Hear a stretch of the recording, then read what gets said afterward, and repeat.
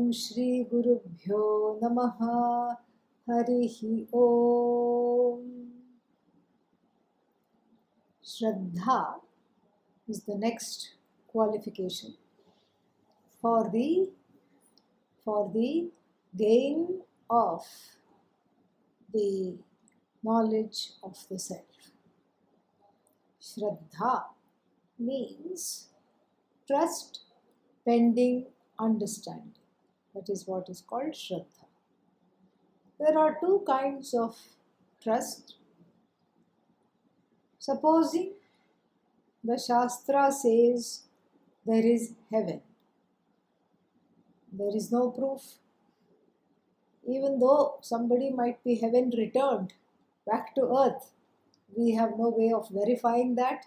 They have no way of verifying that because there is no memory. All the memory of previous lives and in between each one life and the next has been wiped away by Goddess Maya.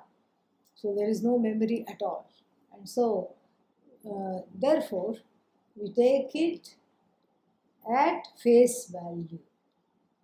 This is called belief. What kind of a belief? Non-verifiable belief. So many things in the Shastra, in the Veda have this status. That there is a heaven, non-verifiable belief. That I will survive death and go there, non-verifiable belief. Once I am there, I will like that, non-verifiable belief. So many non-verifiable beliefs. And I come back from there, non-verifiable belief. All this we have to take it at face value because the Shastra itself says this. That's all. We don't have any other quote-unquote proof because Shastra is the proof. Now, the Atma, being Ishvara. Atma means I. So my nature being totally non-separate from Ishvara as Satchidanandam Brahma, the cause of the universe, I am. This is the vision of the latter portion of the Veda called Vedanta.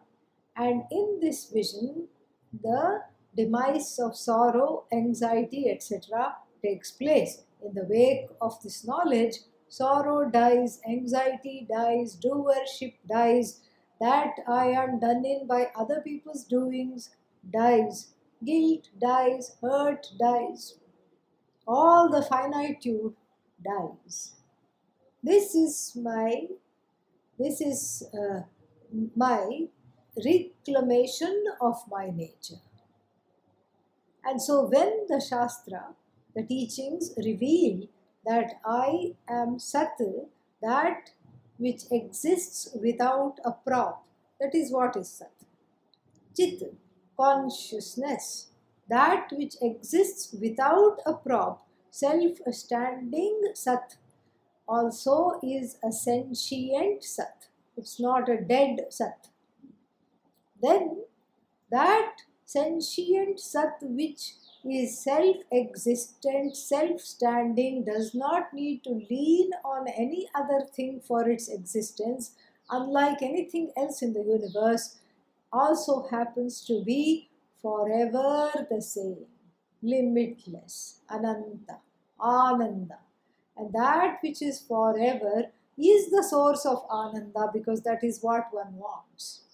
Anything pleasant, one wants it to last a long time. The Shastra says you are already that which lasts forever.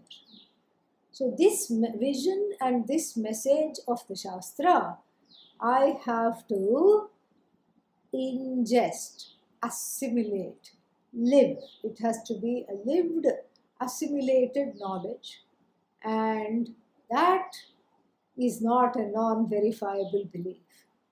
It is a fact. It is a fact to be discovered. That there is a heaven, it's a non-verifiable belief, and which will remain forever non-verifiable.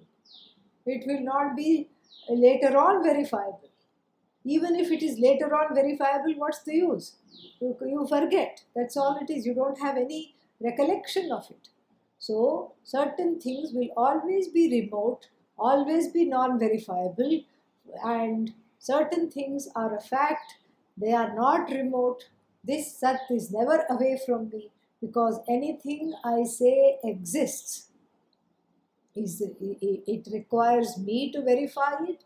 So I am the one who is, and all things exist after me. I am the one who shines, all things shine after me. So this Sat Chit which I am is a fact. It is a fact. Why? Because it is discoverable, it is communicable, it is understandable, it is livable. These are the reasons why it is not an abstraction, it is not a belief-based knowledge. If supposing the Guru says, you are Sat Chit Ananda, the student must not say, oh revered one, I believe you. What is the use of that? This is not a matter for belief. There is a difference between a matter for belief, which is beyond logic, and a matter for understanding, which is also beyond logic. There is a big difference. And so, the first portion of the Veda is filled with matters for belief. There is this yajna, doing which you will have a child. I know what it is to have a child, but how is it connected to this yajna? I know what a child looks like, and okay, it's fine, and I don't mind having a child, somebody can say, but how is this connected to the yajna? Don't know. And then another yajna, if you do this, and if you, and only people, young people are supposed to do it. Krishna Keshaha Yajet, meaning the person who has original color hair. Not dyed and all these things. Original color hair should be not turned grey. That is the idea. Krishna Keshaha Yajet. So young person should do it. Before the hair turns grey, before one is 40, 50 years, this should be done. The adhikaritvam is given. And if you do that, then you will get these results. How? Nobody knows. And if a grey-haired man or woman does it, will the result come? And how will it come? Whether it will come, nobody knows. The connection is not spelled out. So the first portion of the Veda is belief-based for the large part. There is not much to know really. The second portion of the Veda is what? Based on knowing. This dismantling of self-ignorance, which is in the way of knowing the truth of myself.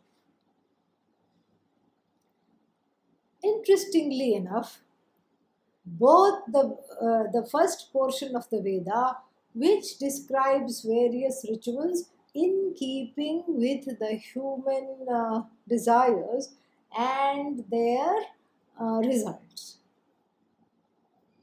and the second portion of the Veda, which describes one's nature as untouched by sorrow and fear, both of them have to be received with Śrāddha, respect, devotion, and trust. In the first portion of the Veda, it is just belief. It is just unquestioning trust. Why is it unquestioning trust? Because nothing will happen if you question also. Like, how if I do this, I'll go to heaven? Nobody will be able to tell you. The connections are silent, invisible. So the first one is just based on pure Śrāddha, belief without questions. And the second portion, the information, the knowledge in the second portion of the Veda is based on what we call trust initially, but trust pending understanding. Like when the scientist writes a paper, they write a paper in the National Journal of Science and they submit the paper. And then what? It's what is called a peer-reviewed journal, meaning a group of peers means other colleagues who they don't know and who they may know, but they don't know that it is this one's paper. Blindly, they will keep aside the cover page and just give the article to the group of scholars in one's field. And they read the article and say, okay, first they will read the hypothesis and it sounds outrageous. How is this possible? That's why they were, when first Einstein came out with the theory of relativity, everybody dismissed it. But then they had to look closely because it was so outrageous, so outlandish, and almost impossible, if empirically impossible. And so therefore, first they may dismiss it, but then they say, okay, let's take a closer look and see what is happening. So they keep the distrust aside and see how the author unfolds the hypothesis. What is the hypothesis? How is it proven? What kind of studies were done? Whether they were double-blind studies and all these things. And then finally it is proven. Then they say, yeah. So first they have Śrāddha in the paper based on, okay, this is somebody, very erudite is writing in this journal. A fourth grade student is not going to write in such a journal. They know it is somebody who is very scholarly. So they put their distrust aside, but still they are not fully convinced. And then later, the trust turns into understanding. Before the trust, it has to be understanding. That's how many branches of knowledge operate. So too, Vedanta. So it's a trust that is based on reverence. Śrāddha is reverence. Śrāddha is devotion. Devotion to this most sacred knowledge, which is totally life-saving and which is totally revolutionizing one's own vision of oneself from a finite person to understanding that I am infinite. So this is not a small thing.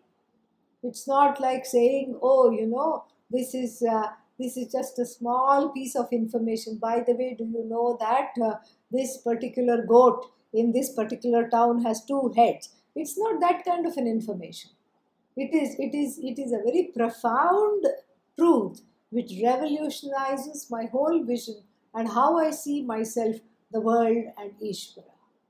And since the subject matter of this inner revolution is Ishvara, and I, the individual self, is being equated to Ishvara, God, then that means I have to have the kind of trust that is reverential.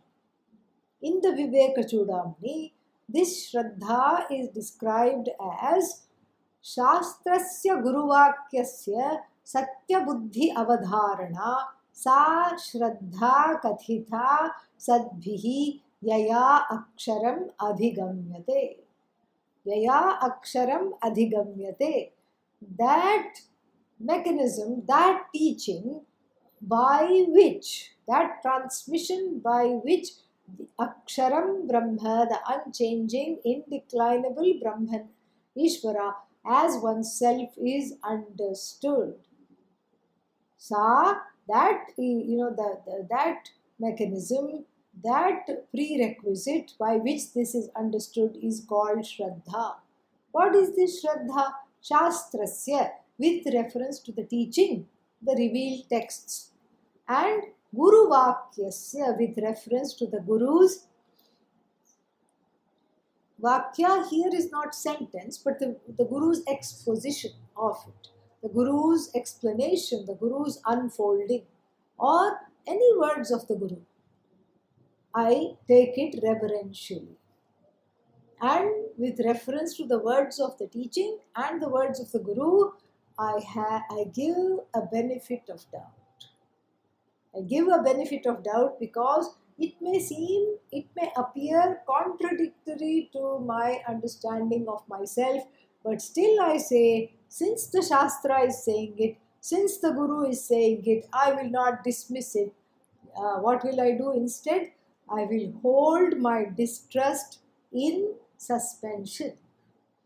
Because you cannot eliminate distrust all of a sudden. So what do you do with the distrust? We hold it in suspension. This is what is called Śrāddha. And so, holding it in suspension means what? Not letting it cloud my receptivity. When the receivers are all tangled up, or there is some wire or something, then the transmission is disturbed.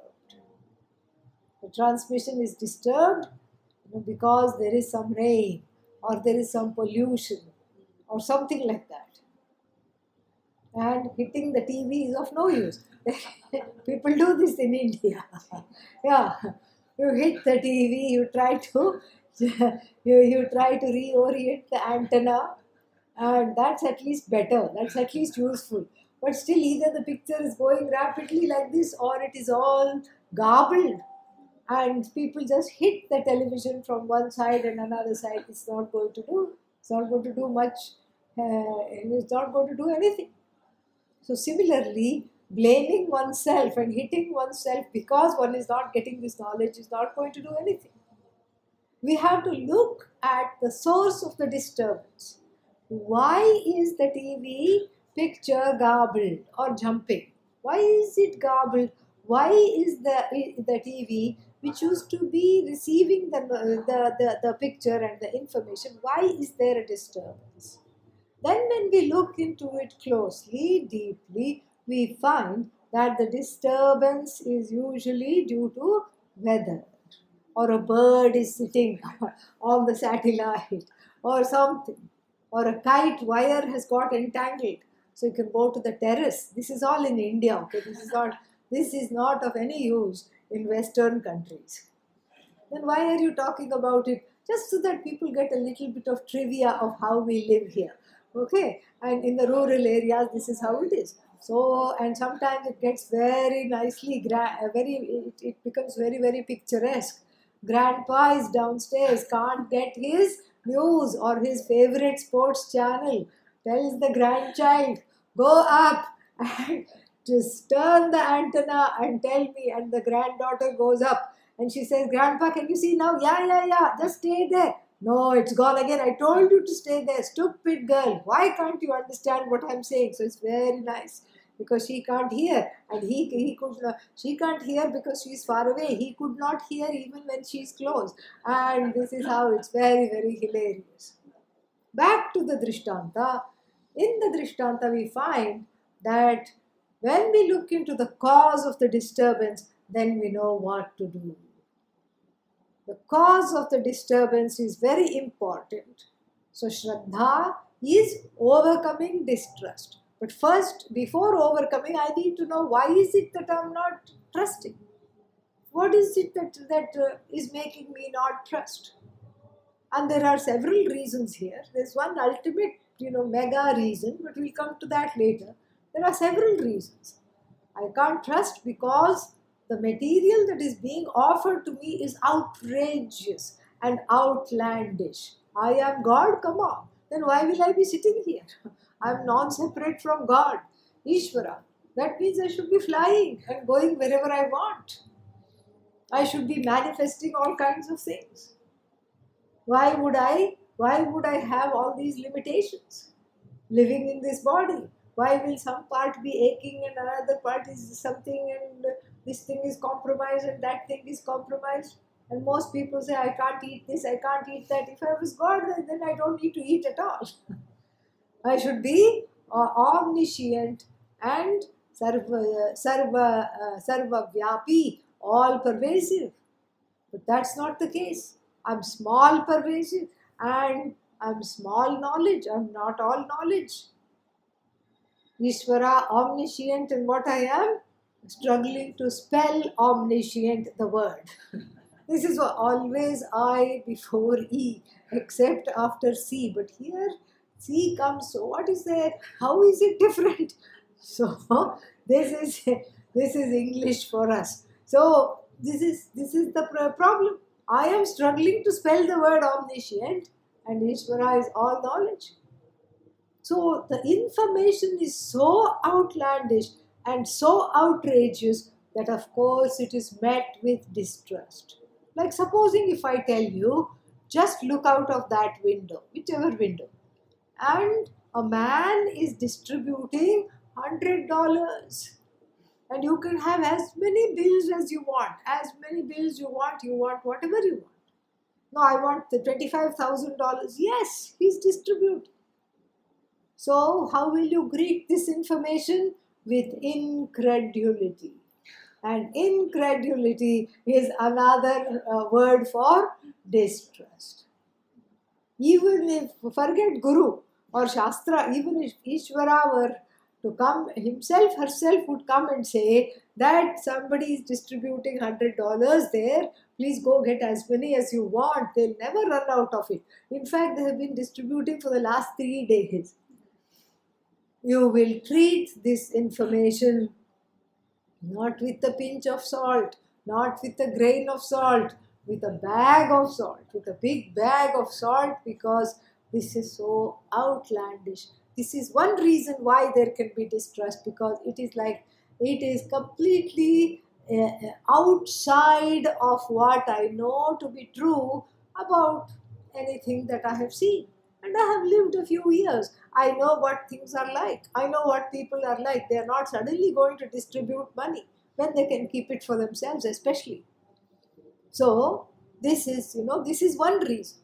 So, when the Shastra tells me, when the Guru tells me that you are not what you think you are not wanting, you are not miserable, you are free, you are whole, and you are a non-actor.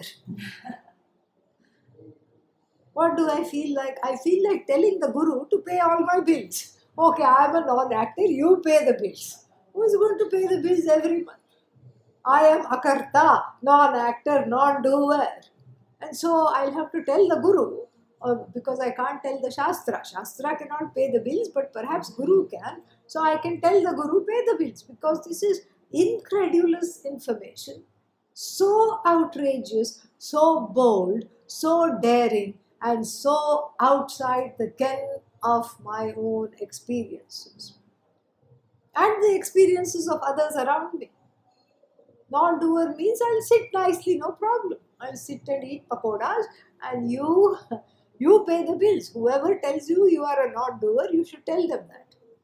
And so this is one reason why this, it is very difficult to trust. This is one reason. Plus, there are other reasons as well.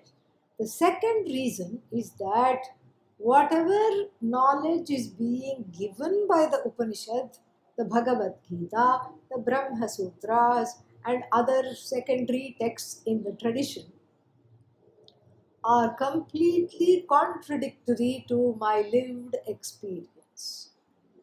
First reason, it is outlandish and totally outrageous.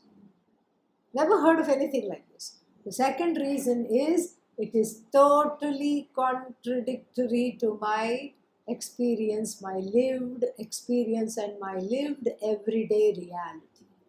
What is my lived everyday reality? I go from complaint to complaint. That is my everyday reality. First, I did not like what I had for breakfast. And that was very terrible. Why did they have this? Why couldn't they have made something else? Of all the things, they had this only. And they repeat it so often. What's wrong with them? And then the day only got worse. From there, another complaint.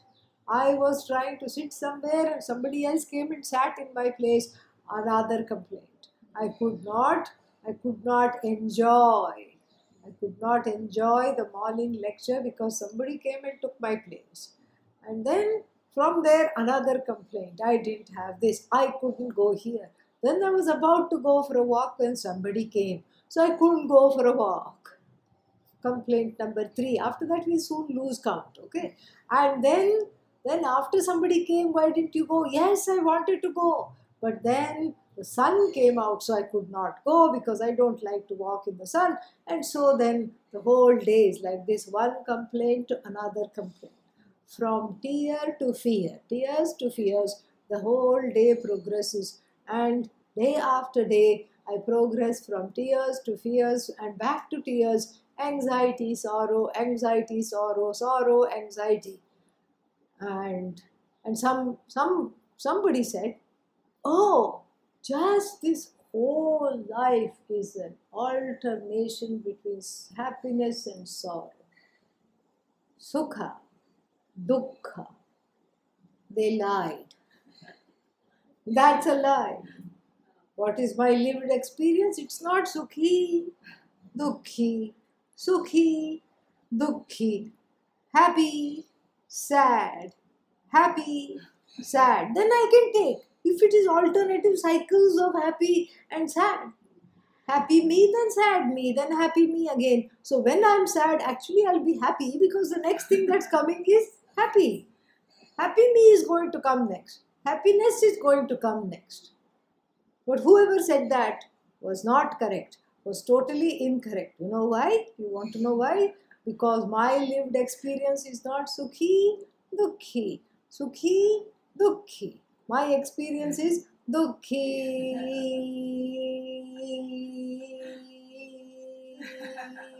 Sukhi, dukkhi. Sad, happy. Sad, not even happy. Sad. This is my lived experience. And you have the temerity to come to me and say, you are all joy. Come on. If what you tell me goes along with my experience, then we can do something together. We can have a support group. We can all be sad together. We can all be sad together. No problem.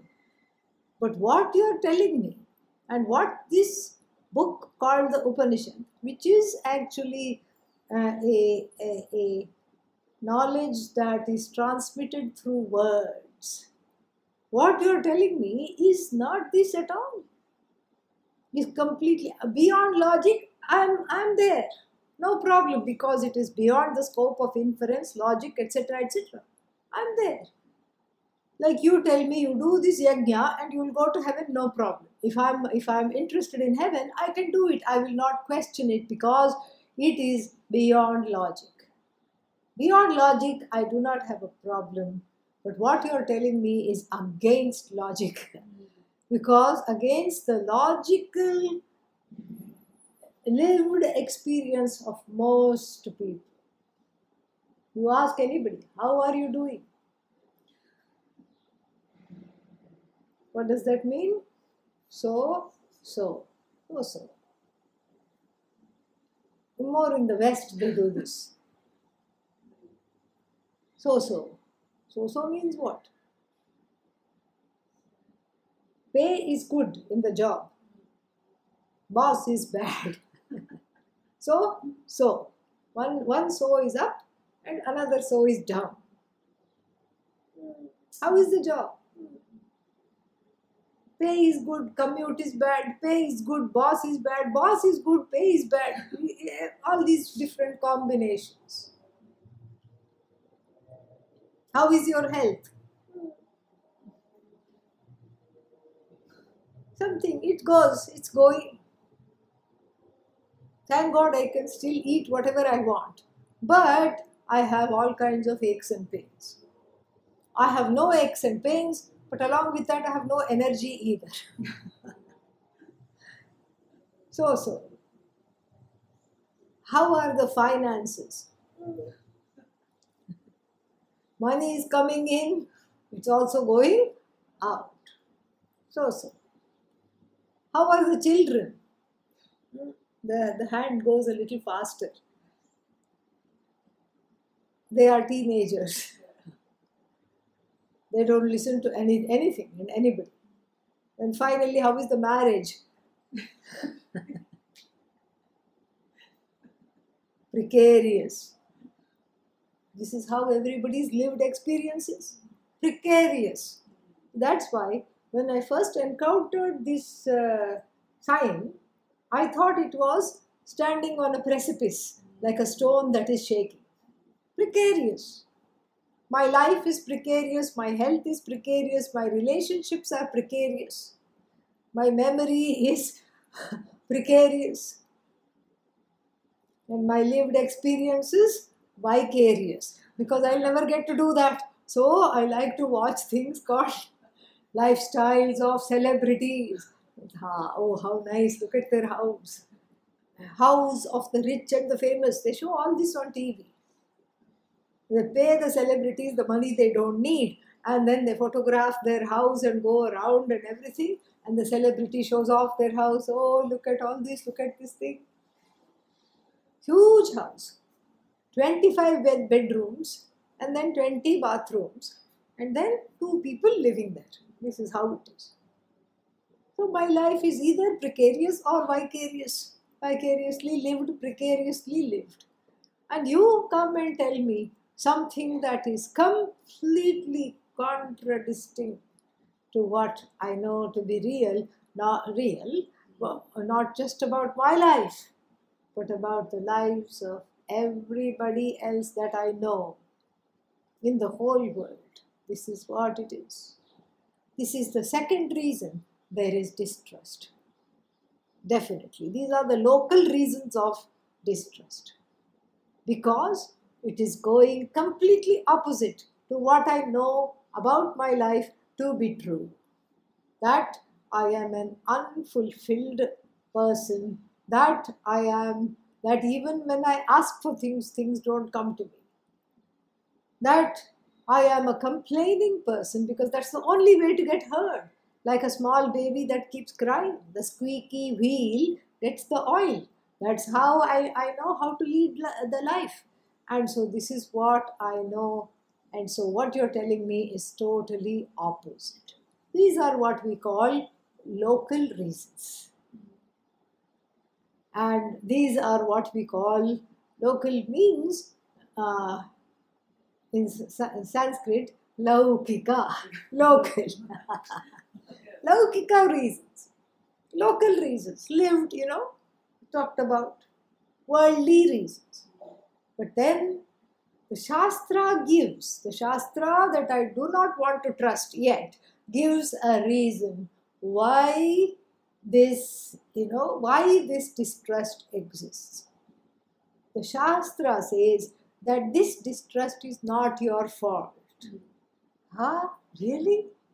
Up till now I was not willing to look at the Shastra in the face. Now suddenly I am ready to sit up. Okay, tell me more.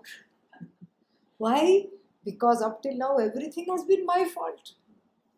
Parents said everything is your fault. That you are born itself is a fault.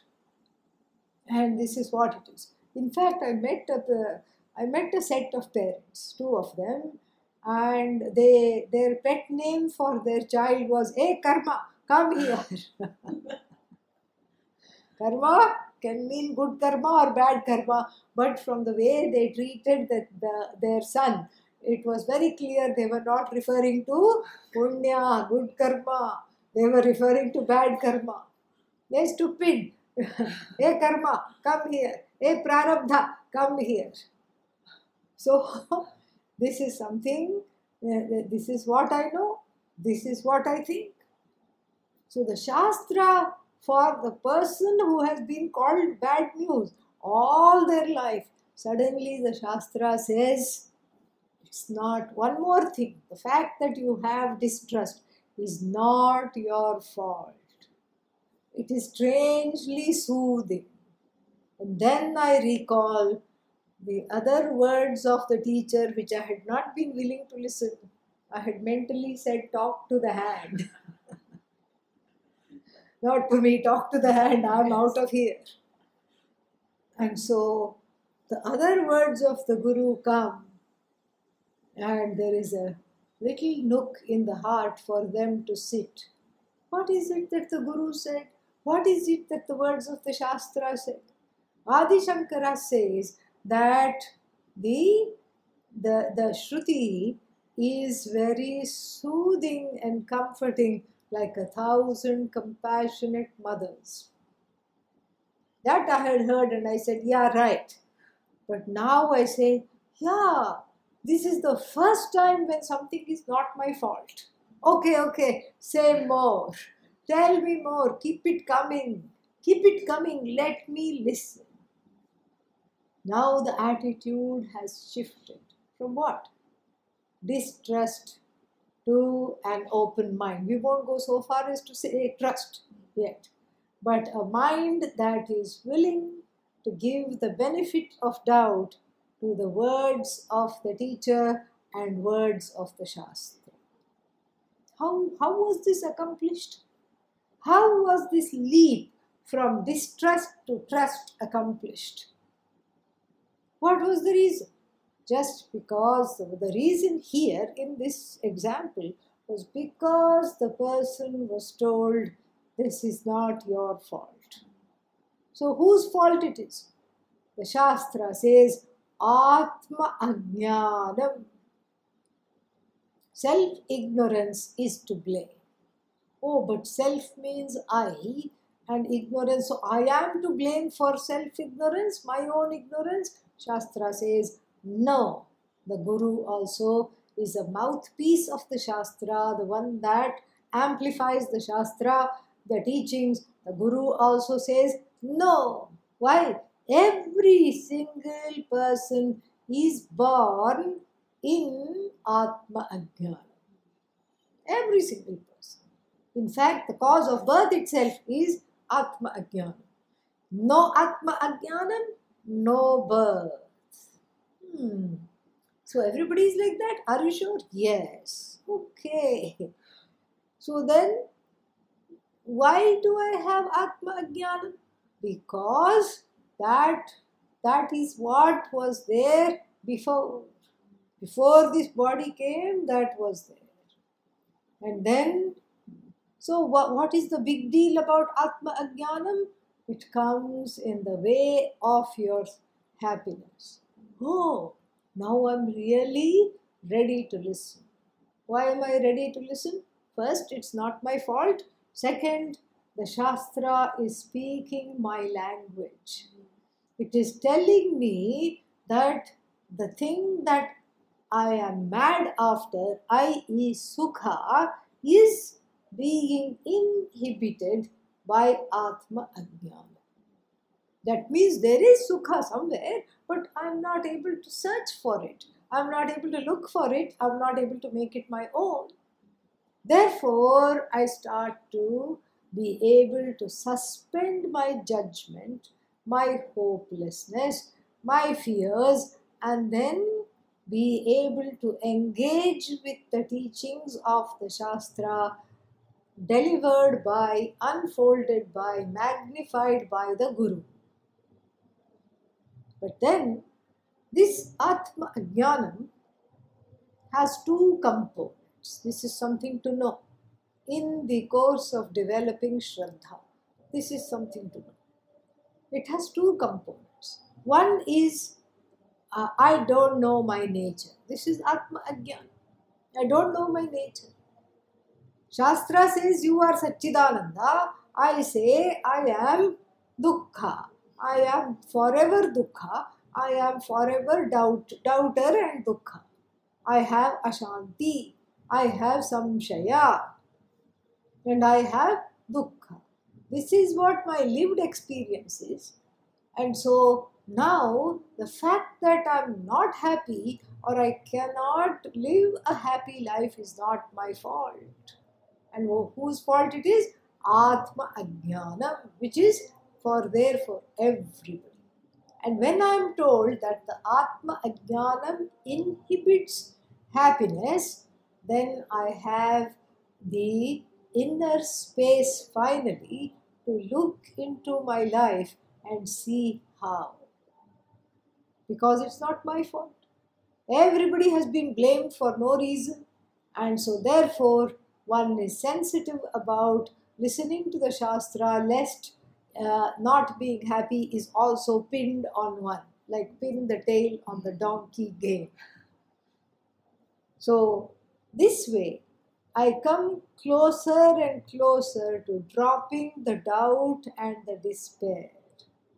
And the cultivation of Shraddha is through dropping the doubt, the despair, and the fears, connected to owning up the message of this vision, to living the message of this vision, especially because it is so contradictory to what I think my lived experience is.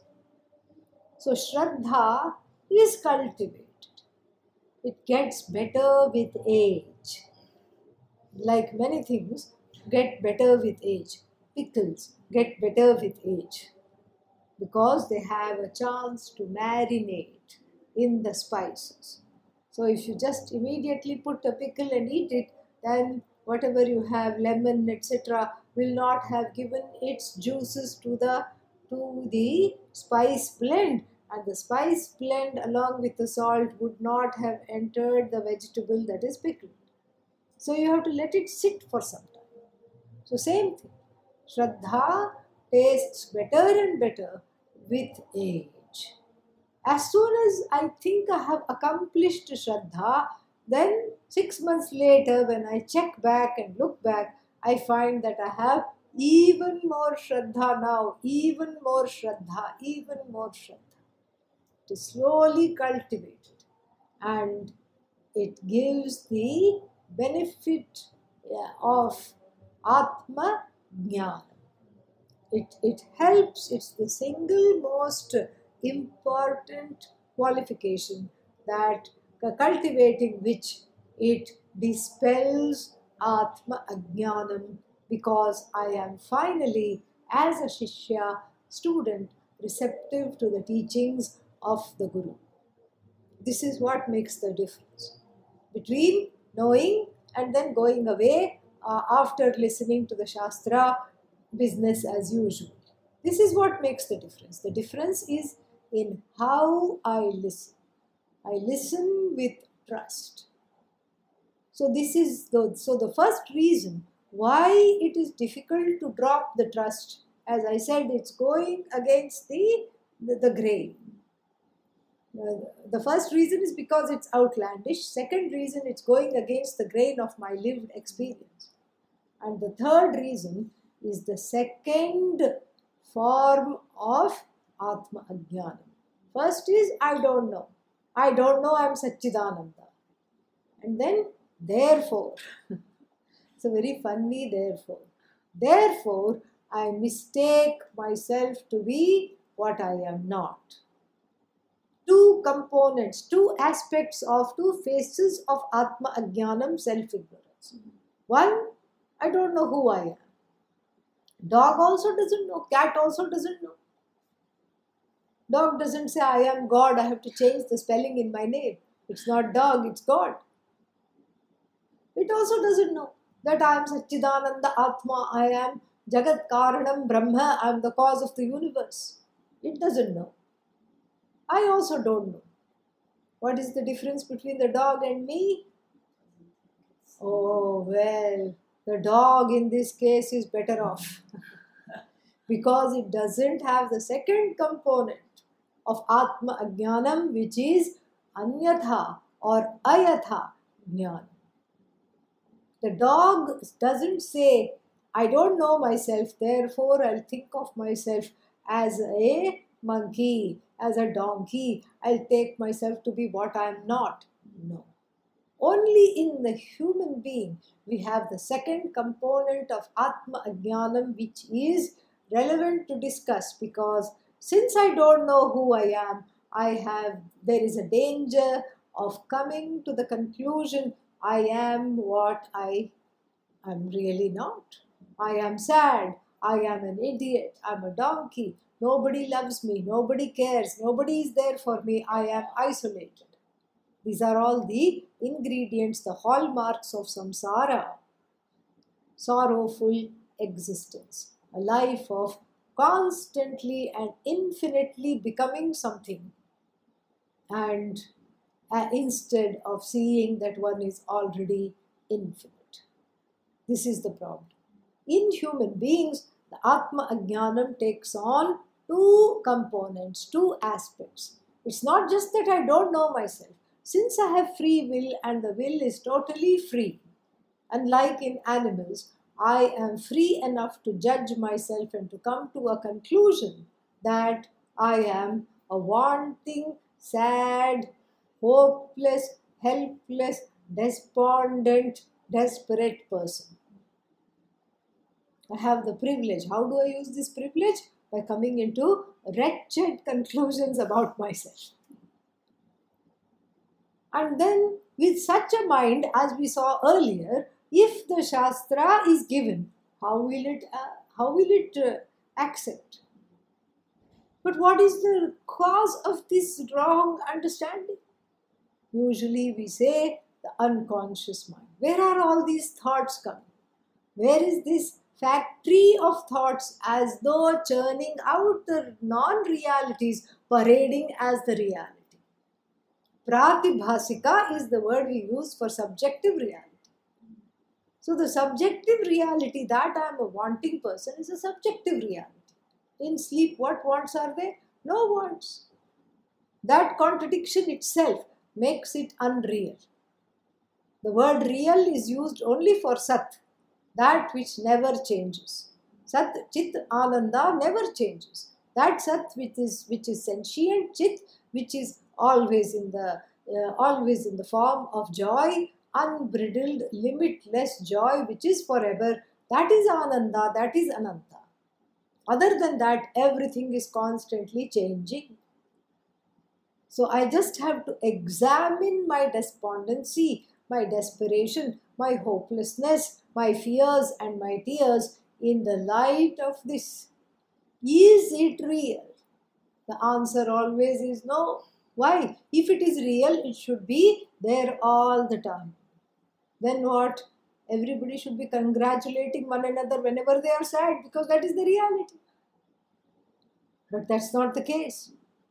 Once you go to sleep, the despondent one has gone to sleep, but the one that is asleep is the non-despondent one, the non-desperate one, the non-finite one. So that vyabhichara means that contradiction itself is enabling me to question whether this is the reality. And when I take this to be myself, it is called pratibhasika, a subjective understanding of myself. And so, what is Satchidananda?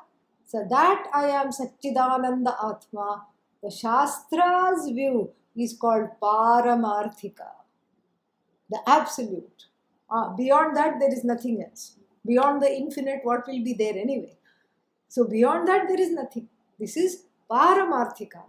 And then what connects the Paramarthika and the Pratibhasika is Vyavaharika.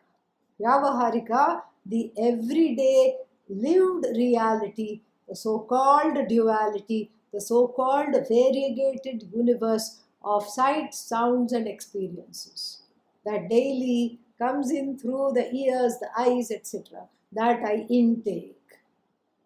This in-between reality is what is the issue here, because it showcases the pratibhasika, the subjective reality, and then I have the innate and a dubious ability to convert the vyavaharika, which is a projection of Ishvara, which is this projected reality, the Jagat, which is non-separate from Ishvara, which is a projection. Like even in my dream, what do I do to this reality? I see it with my own lenses, and then I transfer my sorrow onto the Jagat and say, this is a sad place. Nothing ever goes in my way. Nothing goes my way. Everything is set up for me to fail, for me to be sad, for me to be a wanting person. So you see how my own sorrow, my own conclusions about myself is plastered on to the Jagat, to Ishvara also, and of course to other jivas. This one is an idiot, that one is not good, that one has problems, and then Ishvara also. The Ishvara is partial, Pakshapatvam is there. Pakshapatvam is partiality. Partial. That one who is not even a good person, so much Ishvara is giving, and me, hard-working, dharmic individual, full of dharma, what am I getting other than a headache? This is the conclusion. So the Jagat, which is a benign projection of Bhagavan, as the Shastra tells us, is seen to be a battleground, a sorrowful place. Why? Because I have slathered it with the coat of paint called subjectivity, pratibhasikam. And so, with this pratibhasikam, with the lens of pratibhasikam, when I greet the Mahavakya, the sentences in the Upanishad that tell me I am non-separate from Ishvara, Tattvamasi, you are that Ishvara, Aham Brahmasmi, I am that Brahman. This is all Upanishad Vakyas, Upanishad sentences that are dispel the duality between myself and the whole. What do I say? This is not possible. It is what is talking is my hopelessness, is my despondency, is the impossibility of it because of my own doubt, my despair. And so I have to see that in between these two components of Atma Ajnanam, the first one being I don't know who I am, and the second one being a very dubious, therefore I think I am a wanting, sad person. The first one I leave it to the teacher. That I don't know who I am is the responsibility of the Shastra. And the Shastra is wielded by the Guru. So that becomes the responsibility of the Guru to get rid of the basic ignorance. Now I have to take care of the spawns of this ignorance in the form of sorrow, in the form of despondency, in the form of doubt, despair, want, complaints. I have to take care of that. But the general tendency is to put all that in the Guru's lap and say, okay, I will now dispel my own Atma Ajnanam. We have studied, made it stand on its head. But that's not how the process works. I have to be responsible because these feelings are intimate to me. The Guru is not going to pick up after these feelings. It's not the Guru's job to take care of the unconscious, to take care of the unconscious mind, which is we'll talk a little more about that soon. But the unconscious mind is the warehouse of all these emotions. I have to take care of that, and then I give to the Guru the responsibility of dispelling Atma Ajnanam. But I don't think that Atma Ajnanam is bothering me. What is bothering me is immediate pain, hopelessness, sorrow, despondency, despair, etc. That I want quick relief, so I want to put it in the Guru's lap. And then I get angry. Why is the Guru not taking care of this? It's not the Guru's portfolio. Why? Because the Guru's job is only to eat up the Ajnana. That's what it is. Not all this. The spawns of Ajnanam I have to take care of. Why? Because I don't even see the magic that the Guru is doing. Because of the pratibhasika that is slathered on the Guru, on the Shastra, on the Jagat, on other jivas, I don't even see the transformation, and the transformation is very inhibited. I cannot help this transformation. In order to help this transformation, I have to take responsibility by going back to my childhood and seeing that there was trust. Yes. What happened to that trust? Gone. Why? Mother present but inconsistent. Father inconsistent also but absent. And in this kind of a, siblings waste of time. And so therefore, in this kind of a situation, milieu, I grew up. And so therefore, I have this problem. Therefore, I have this issue. Therefore, I have this pain. Therefore, I have this sorrow. And so I have to dare to trust again. Daring to trust again is called Śrāddha. How to dare to trust again? We see that in the next video. Om Purnamadav Purnamidam Purnat Purnamudachyate Purnasya Purnamadaya Purnamevavashishyate. Om Shanti Shanti Shanti. Harihi Om Shri Gurubhyo Namaha. Harihi Om.